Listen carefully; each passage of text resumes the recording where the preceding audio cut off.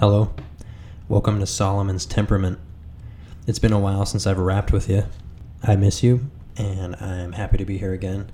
Why haven't I been on the mic lately? I mean, I don't even know if I have regular listeners. I don't hear back from anyone because I have no friends. But also, I'm just not super popular because I don't promote it. Maybe that'll change. I don't know. I don't really care. I'm just here for my community. I'm here for whoever's willing to listen. If you want to diversify just an opinion, I'm not here to give you a bunch of details from all different types of sources necessarily, but just know that I'm a being in the world, so I get to intuitively grasp whatever it is I'm grasping. So I just grasp. And life is hard to grasp sometimes because we're at play. We are situated in life. We have it much better than a lot of people do. With that being said, I'm sort of trying to divorce myself from the outrage. I'm trying to divorce myself from the perspective that we co-inhabit a space of gaps and a space of clarity. And I'm not expecting everyone to be on the same plane at all times.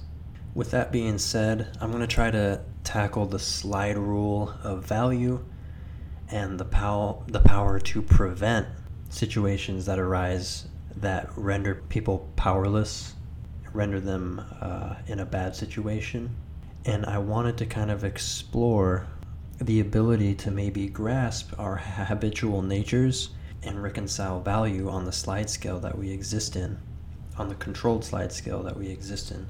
We exist in isolated, separate institutions and cultural spaces, political zones, and through the structure of place and ownership and the ability to have things, because we've created this culture, this material culture that we exist in, and it creates avenues of being that value and participation go into these things, and we'd call these businesses, and we'd call this work, we call this everydayness. People hold spaces that occupy functionality, and people go for these values and goods. But there was a moral argument kind of about our luxuries, about being decadent, about having power, having value. And it's a pretty popular argument. It's by John Rawls. And it goes a little something like this. If it is our own power to prevent something very bad from happening without thereby sacrificing anything of moral significance, then we must morally do it. 2. Hunger, disease, and other sources of suffering, disability, and death are very bad. It's very obvious and intuitive. 3. The luxuries on which we spend money are not of moral significance. 4. By donating to relief agencies like Oxfam, we can prevent hunger, disease, and other sources of suffering, disability, and death. In conclusion, therefore, we must morally donate the money that we spend on luxuries to relief agencies. So built into the first premise, we must do something about this if something very bad is happening. And we are not sacrificing something of any moral significance, which by 3, the luxuries on which we spend money are not of moral significance, then we must morally do it, but we're not doing it most of the time. People might give a little bit at the end by their taxes, but that's just money that they would have owed otherwise in some other space, arbitrarily, or by rule, or by state, instead of being deferred to something. And we all fall prey to this. We're all hanging on to sources. And when something's gone or taken that we really didn't ask for, it's basically like a theft of consent, so we feel worse about it. But where's our consenting to our moral paradigms when we have the power to do things? Like, if there's a guy drowning, and you're there watching him drown, but there's something you can do to prevent it, but you don't do it. Like I went over with the whole free will power thing in episode 17. I want to say that was Maurice Ponty. But at any rate, like if you have the power to do something and something bad's happening, of course you would jump in and save someone, or at least try to do something for them. Otherwise, where is your morality? Where is that response that's built into you that recognizes life for life and takes appropriate actions? Where is that compass within you? And so we have this, but we don't see it. So it's almost like if it's not around and we don't see it, it isn't there. But these sources of suffering are very bad, and that's why we have healthcare, and that's why we generally do things, is because we want to provide a service for somebody because they're in need of something. So we have an intention to build and make certain things and provide a service in order for people to have whatever it is they need to have. And so that service is provided, and then you gain money from doing this stuff. And so then when you have extra stuff, people tend to want to dump it towards your own self. You want to dump it to things that you want out of luxury, that you don't need, that aren't widely available to everyone, to the extent that they are, that certain standards of having things is just not widely available to everyone. Now in the marketplace, that's been like a goal, like, well, if they have it, I gotta have it too. There's this matching. Well, why can't we match the ability to lend ourselves, to give of our money toward something that actually is significant morally? And we're not doing that. We're doing it on luxuries instead. So he says, why don't you just divert that back into the suffering problem? So it's very clear that this argument is trying to hold up ground of like, well, what would you do if your cousin was drowning? Would you just sit there? Or would you see someone like, hey, we could relieve this. We can do it. We have the power to do it. We have the resources to do it. So let's take the actions in order to do it, as if it's an emergency. Like, well, no, we don't have to, right?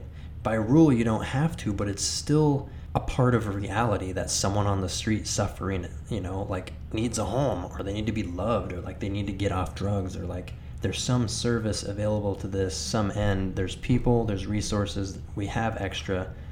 We're in a surplus. Whenever we're in a surplus and we're making luxuries, surely we can curtail some of that luxury item and we could start putting energy instead into something of moral significance that's better work. It isn't just fun or pursuing selfish desire or something.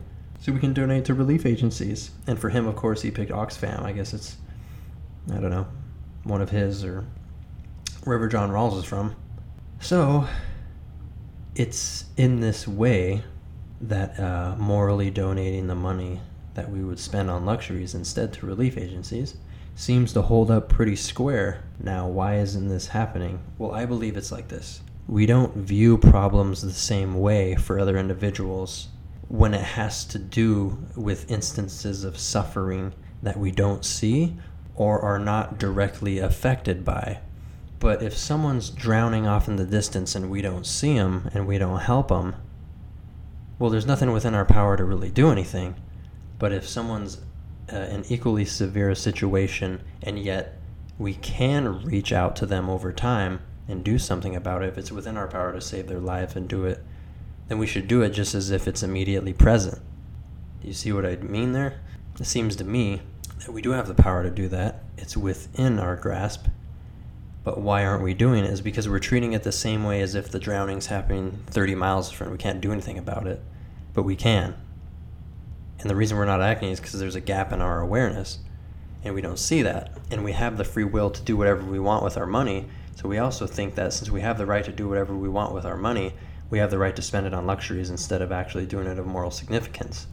But through this way of mentally perceiving through a moral argument, what is morality to you? What are people allowed to do to you?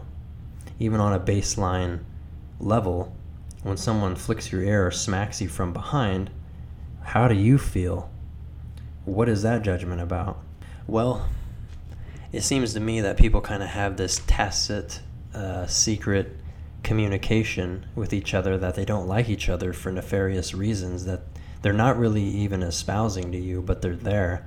But everyone has the same awareness that when you disrespect somebody, that it's not right. And yet there's these forces existing that kind of enable this kind of activity to go on. And so with this being said, John Rawls' argument, it seems to hold up fine. It's kind of more of a testament of what we do with our power, what the priority is, but we're not prioritizing failed people. We haven't logistically accounted for everybody.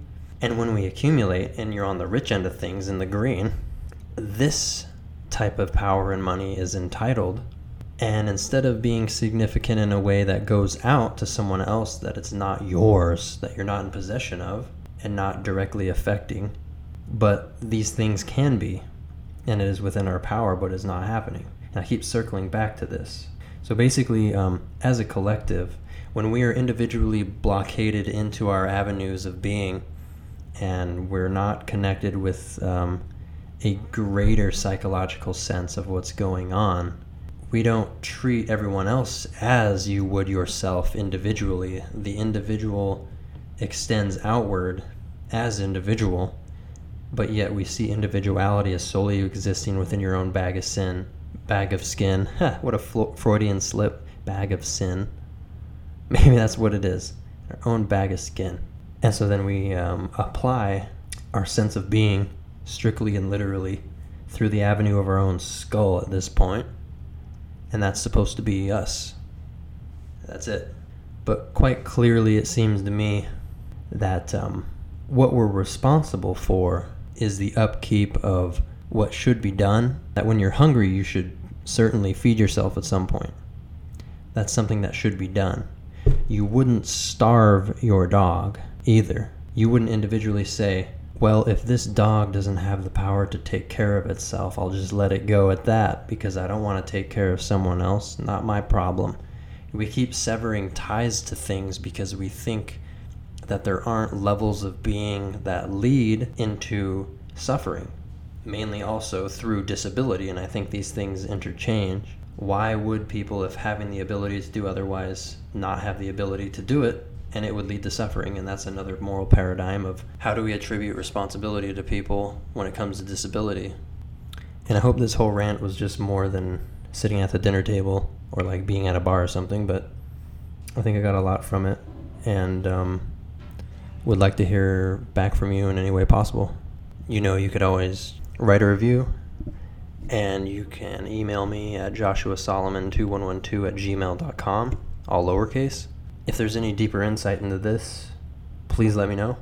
I want to carve out a dialectic between rule and situation and arbitration, arbitrariness of rule and of credit and of value, and try to make it more relative, more fluid, more spectrum-oriented, to see that in the different spaces you get more for less.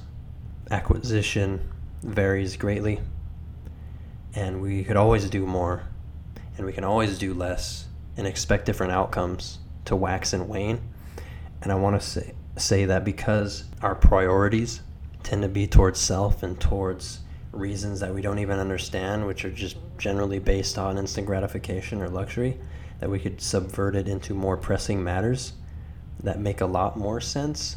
And it seems to me that our appetite for this has grown kind of shallow just due to the fact that everyone's so mentally collapsed due to the psychological stress of our modern paradigms, which have to do with, well, not only instant gratification, but just surface level debate and mind control that seems to be plaguing people, and really they don't want to participate in humanity as much because they don't really see it.